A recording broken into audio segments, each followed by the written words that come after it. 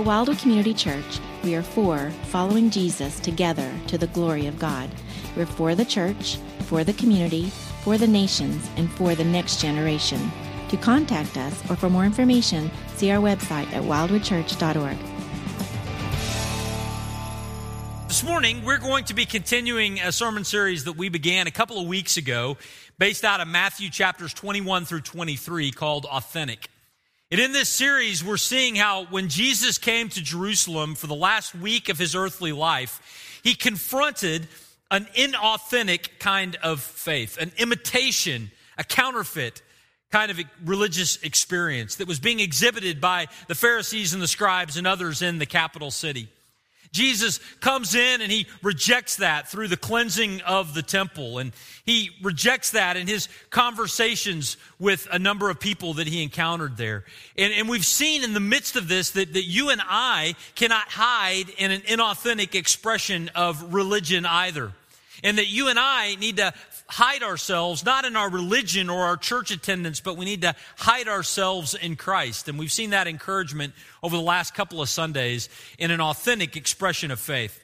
This morning, we're going to continue that series by looking at Matthew chapter 23, verses 1 through 12, as Jesus continues this dialogue with those in this last week of his earthly life. But before we do that, I want to just remind everybody of a cultural phenomena that happens every February in our nation. And that is the Academy Awards happen, the Oscars. Now, in the Oscars, there are a number of awards that are provided for those in the film industry. But two of the chief awards every year are the award for Best Actor and the award for Best Actress. And you see on the screen behind me the 10 individuals that have won that award in the last 5 years, Best Actor and Best Actress. Now, they played a variety of roles, a number of different parts. They all were in different movies. But here's something that each of those people have in common. None of them played themselves in that movie. Do you realize that? I mean, Frances McDormand is not from Ebbing, Missouri. Right? And Olivia Colman is not Queen Anne, not the real one. And Gary Oldman is not Winston Churchill. And Eddie Redmayne is not Stephen Hawking. They all played a character that was not themselves. And as a matter of fact, the greater the departure from who they really were and the character they played, the more celebrated their acting is. They win awards and get statues. The greater the gap between who they are and the role that they play. That's the way it is in Hollywood. That's the way it is with the Oscars. But what's interesting is that's not the way we really grade life, is it? I mean, if you had the choice to be married to an actor or someone who was authentic, which would you choose? If you had the choice to have a good friend that was acting out some kind of a part or was authentic in their friendship and care and love for you, which would you choose? You would choose the authentic over the actor every time, right? And friends, the same thing is true of our Heavenly Father. When it comes to the God of the universe, He wants not just people who are acting the part of religion. He wants people with an authentic relationship with Him. And when Jesus came to Jerusalem for that last week of His life, He saw a lot of acting. And He confronted it while inviting all who heard His voice into an authentic relationship with Him. This morning, friends, we're going to look at Matthew 23, verses 1 through 12. 12 verses that really help us understand even more what was going on with the actors of religious expression in the first century and some application that we might draw from that for our lives. So I want to begin by reading for us Matthew 23, verses 1 through 12. And then after I read those verses, we'll back up and see a couple of things about them. Now, I want to, first of all, set the context. Again, Jesus has entered into Jerusalem. He has begun to confront the inauthentic, the counterfeit expression of religion around him. And he gives really his last public address in these verses. He will say other things to his disciples, but this is his last sermon, if you will, he gives in a public setting. And so as Jesus gives this sermon, he's in the temple court area, and there would have been in the audience, there would have been those who were just in the crowds who were there to celebrate the Passover. There would have been his disciples certainly would have been with him and within earshot of this message. And even on the outside of the crowds, the Pharisees and the scribes themselves.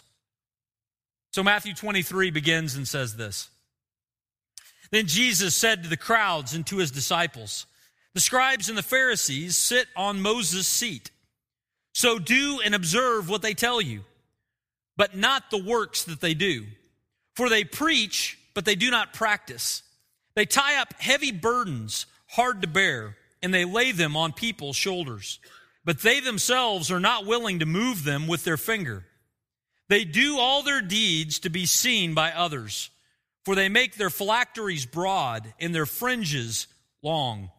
And they love the place of honor at feasts and the best seat in the synagogues, and greetings in the marketplaces, and being called rabbi by others. But you are not to be called rabbi, for you have one teacher, and you are all brothers. And call no man your father on earth, for you have one Father who is in heaven. Neither be called instructors, for you have one instructor, the Christ. The greatest among you shall be your servant. Whoever exalts himself will be humbled, and whoever humbles himself will be exalted. Now, friends, in these 12 verses today, we're going to see a comparison between the actors and the authentics. And hopefully, as we look at this comparison, we might be challenged and both encouraged by what Jesus says and how we might be able to respond to it with an authentic faith today. So let's look at what is said in these verses. The first thing we're going to do is we're going to focus on the actors. We see that in the first 7 verses of this passage. Now, when Jesus is here talking about the actors, he is highlighting, according to verse 1, the scribes and the Pharisees. Now, who are the scribes and the Pharisees? These were two distinct groups of people. Overlapping, yes, but distinct groups. The Pharisees were a large religious group of highly conservative people. These were folks that their theology really mattered to them. And they really cared to know the very letter and minutia of the law. That was the Pharisees. There were about 6,000 of them at the time of Christ. Now, when I saw that statistic this week, doing some research for this morning, that actually surprised me. Does that surprise you? Only 6,000. I mean, it seems like they're far more influential than that. And the reality is they were. They were more influential than that. They were the ones who dominated the pulpits, if you will, in Israel at that time. And so their influence was far greater. But there were 6,000 real members of this Pharisee party. Those that tried to separate. That's what the word Pharisee means. They were separatists. They pulled away from others. They pulled away from the Gentile world. They pulled away from those who practiced a more liberal version of the Jewish religion. And they made themselves experts in their version of what it looked like to practice a godly religion. That was the Pharisees. The scribes were those who taught and led in the synagogues. Now, in that day, a number of them, many of them, were Pharisees, but not all Pharisees were scribes. So we're talking about a subset. It'd be like talking about evangelicals and pastors, right? Evangelical, a large group describing those that embrace a certain theological understanding, and pastors being a subset of them. That's the scribes and the Pharisees. And as much as we would love to say that this group of scribes and Pharisees we have nothing in common with, the sad reality is at some level we do have a connection with these folks, all of them. And so we're challenged by what Jesus is going to say about the inauthentic expression of religion that they were practicing.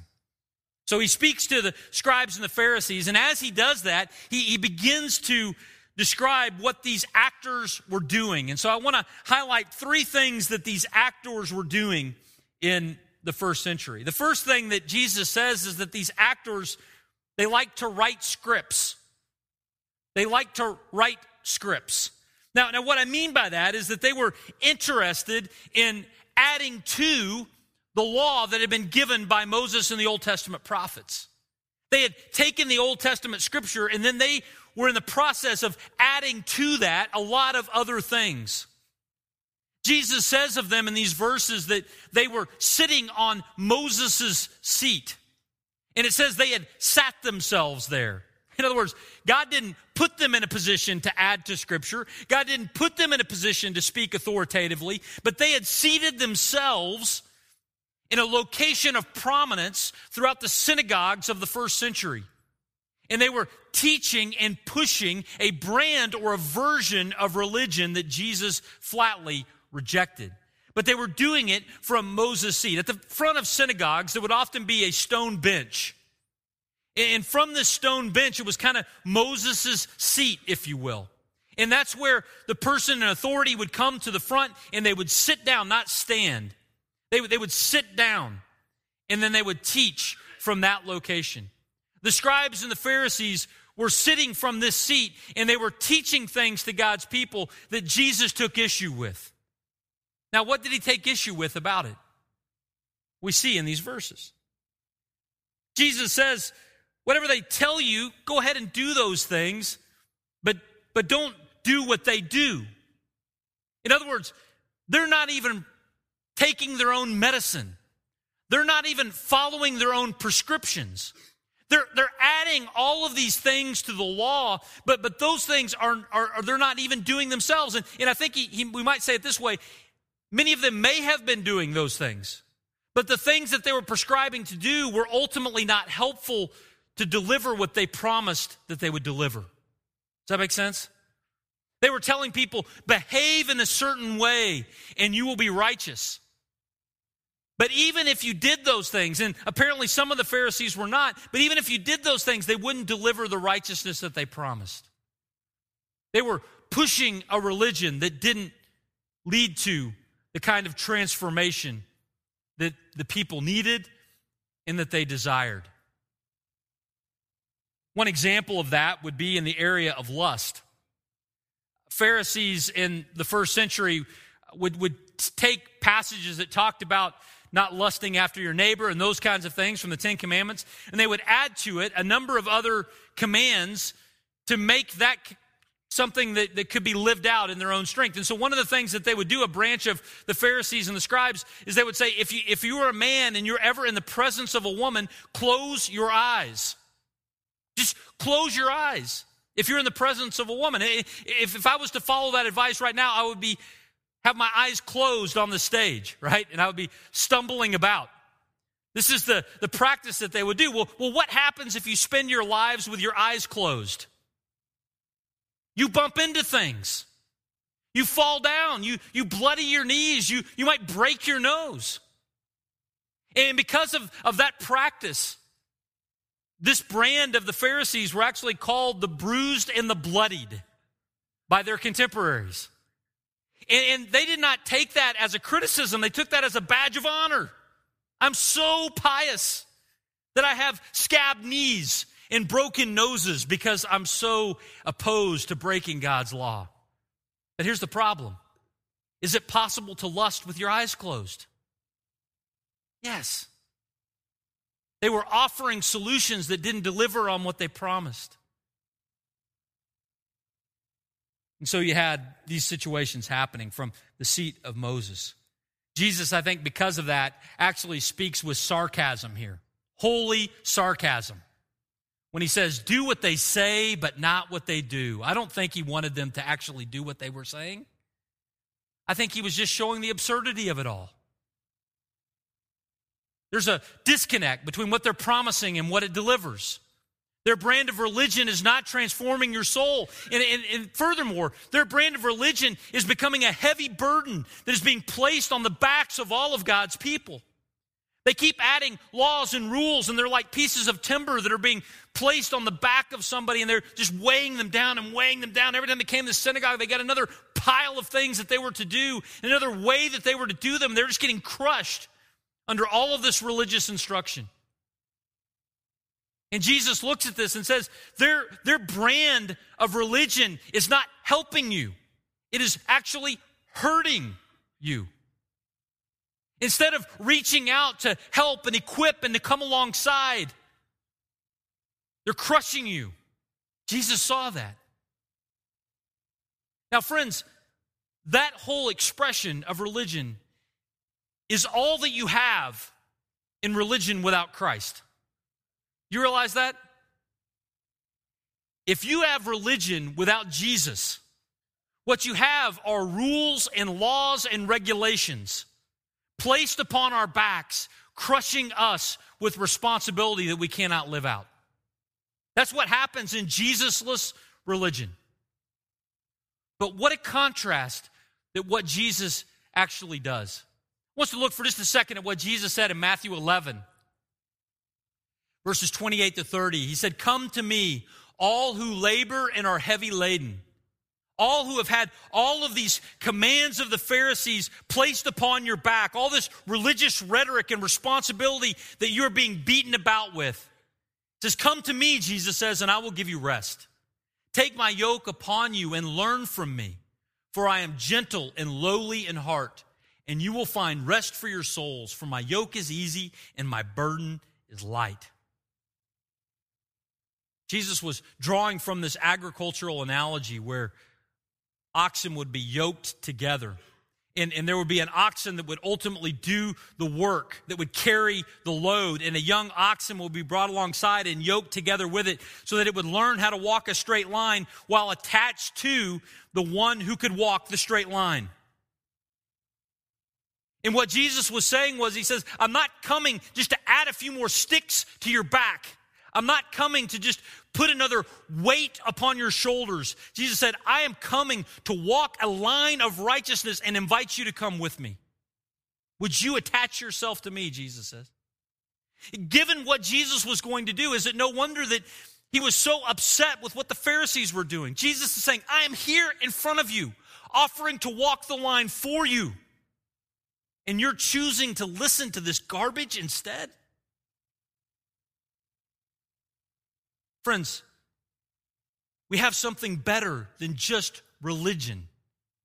We have Jesus. We have the opportunity to be connected to him. Anything else is such a lousy substitute. Don't follow another script, and certainly don't write one of your own. Actors write scripts. The second thing that we see, though, is that actors wear costumes. Actors wear costumes. We see this in verse 5. Jesus here talking about what's going on with the Pharisees and the scribes. It says they make their phylacteries broad to be seen by all. Now, we live in a world today, like what in the world is a phylactery, right? I mean, I live in Norman. You live in Norman. We don't see a lot of phylacteries in Norman. But people even today will use a phylactery. So what are we talking about? Well, I've got a picture here of what one looks like. Let's go back one. There we go. This gentleman right here in this picture is wearing a phylactery. Now, I put a circle over his face. I'm not judging this human being or what's going on. I don't know him. I'm just showing you what a phylactery looks like. So a phylactery is a little box that would be on the frontal lobe of up here, and it would have a reference to God's law written about it. And then there was a leather strap that they would tie about their arm. And those things were very literal applications of Deuteronomy 6 and some other places in the Old Testament where God said to keep his law in front of us at all times. Jewish people in the first century, and even Jewish people today, if you were to go to a highly Orthodox Jewish community, you would see these kinds of expressions. Took that not as a figurative command to always be thinking through life through the lens of God's truth, but instead took it very literally. We're going to put a box on our head and we're going to put a leather wrap on our arm. Now, human beings being what we are, the scribes and the Pharisees saw those phylacteries as an opportunity for people to think that they were really spiritual. And so they would make that phylactery very prominent in their wardrobe, and they would wear it all the time, and they would walk around so that others would see them coming with their phylactery on their head and their arm bound, and they would say, now there is a godly person. Regardless of what they were doing, regardless if they were actually obeying God's word, they just looked spiritual. They were wearing the clothing. They were wearing the regalia. Not only would they wear these prominent phylacteries, but they also would have tassels that they would wear on their clothing. And again, the book of Numbers talks about tassels being a reminder of God's law. And even in the first century, Jews would wear tassels. Jesus himself wore tassels on the garments that he wore. But they would use their tassels and they would make them even more prominent. They would lengthen them and they would make them special colors so that people would see them and they would go, now there goes a very spiritual person. Now, friends, here's the thing. Having things on our body that remind us of our God and our relationship to him are not really the problem, right? It's not tassels on the robe and it's not phylacteries that are the problem. The problem is, if that is all our religion is something worn on the outside for others to see, then we are not practicing an authentic faith. Your relationship with Jesus and my relationship with Jesus has to be more than just skin deep. It has to be more than the t-shirt you got at men's conference or at camp. It must go down into a transformation of our souls. That's what Jesus is speaking about here. But really, in our world today, and when we have the opportunity, I think it's more than just clothing. For us, it's not necessarily phylacteries and tassels or even t-shirts. But I think for us, this expression oftentimes can even play itself out in the social media world. Whereas it's not good enough for us to have a quiet time, we must have a photograph of our quiet time and post it on Instagram. Then others would know how spiritual we are. Or it's not enough to attend church, but we need to tag that we were here so that others could see it. Now here's the thing, friends. It is not bad. I'm not saying this. I will tag myself at Wildwood and I will put pictures up. And if that's for vain purposes, I really sincerely apologize and repent of that. But I don't think the problem is posting to social media. But I think there is a problem if we're posting to social media because we want others to see even more than we want to be. Right? I think about that for me. I use the YouVersion Bible app for a 1-year Bible reading plan. And I'm on somewhere in the neighborhood of X number of days in a row in this program.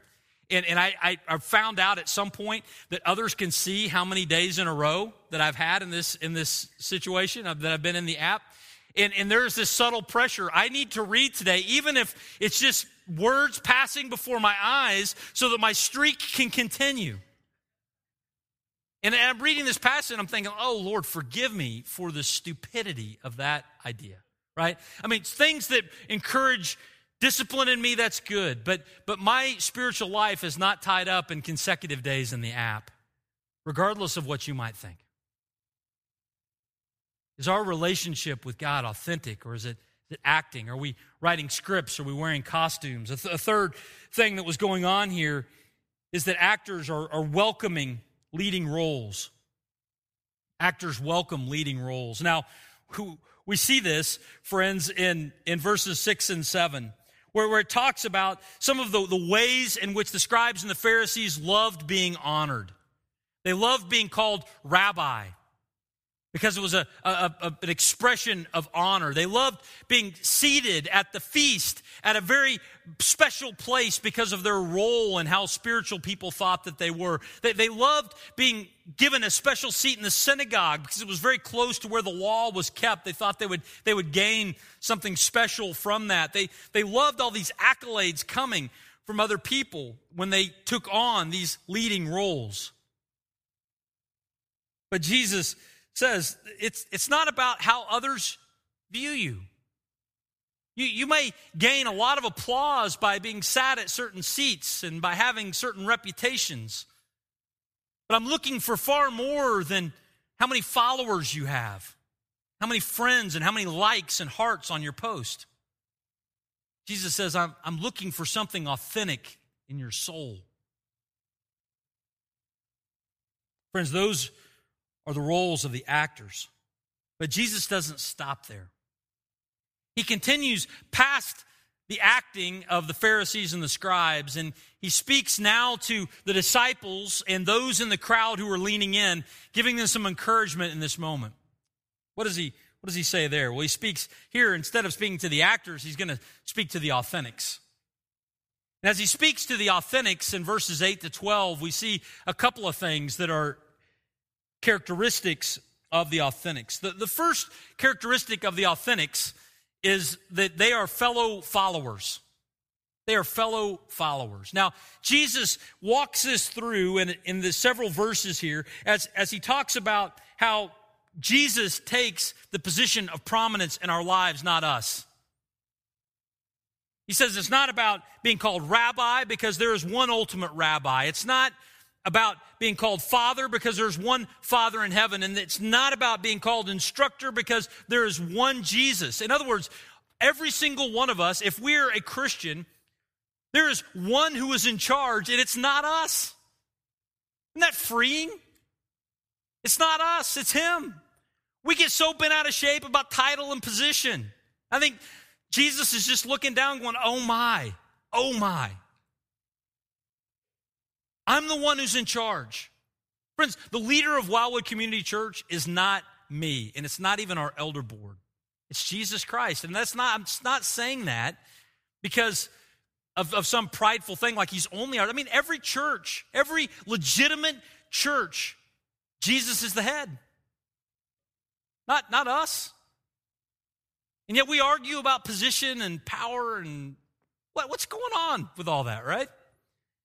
We know who's in charge, and it's Jesus. Now, Jesus, when he says this, is not saying that there can be no leadership roles or there's no opportunities or things that need to be played out in the real world. He is. I mean, there's instruction in Scripture for who's elders and all those kinds of things. There's stuff in here about that, and so I'm not negating that, and neither was Jesus. But what he was saying was stop being fixated on things that will make us seem better in the eyes of others and instead realize that we have one who we're following, and it's Christ. D.A. Carson made this observation about this passage. He says, the risen Christ is as displeased with those in his church who demand unquestioning submission to themselves and their opinions and confuse a reputation for showy piety with godly surrender to his teaching as he ever was with any Pharisee. What a great challenge today, right? It's not about the titles that we might bear. Ultimately, it's about following Christ.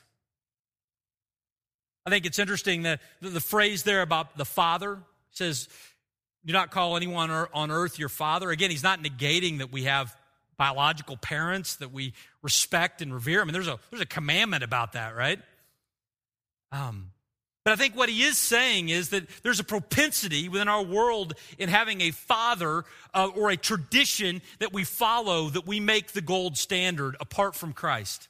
In the first century, it would have been the father of various traditions in synagogues and rabbis and teachers. And in our day, it might be a tradition or something that we follow because there was some old theologian in the past that we love and is ours, whether it's Calvin or Luther or whatever, and we find our identity in that person and what they said, and that becomes the gold standard, then we would be in violation of this principle. If it's not somebody who was old and lived a long time ago or somebody that lived today, whether it's MacArthur or Keller or Piper, and we say whatever they say is gold and law, what we've done is we've set up a human being as a father.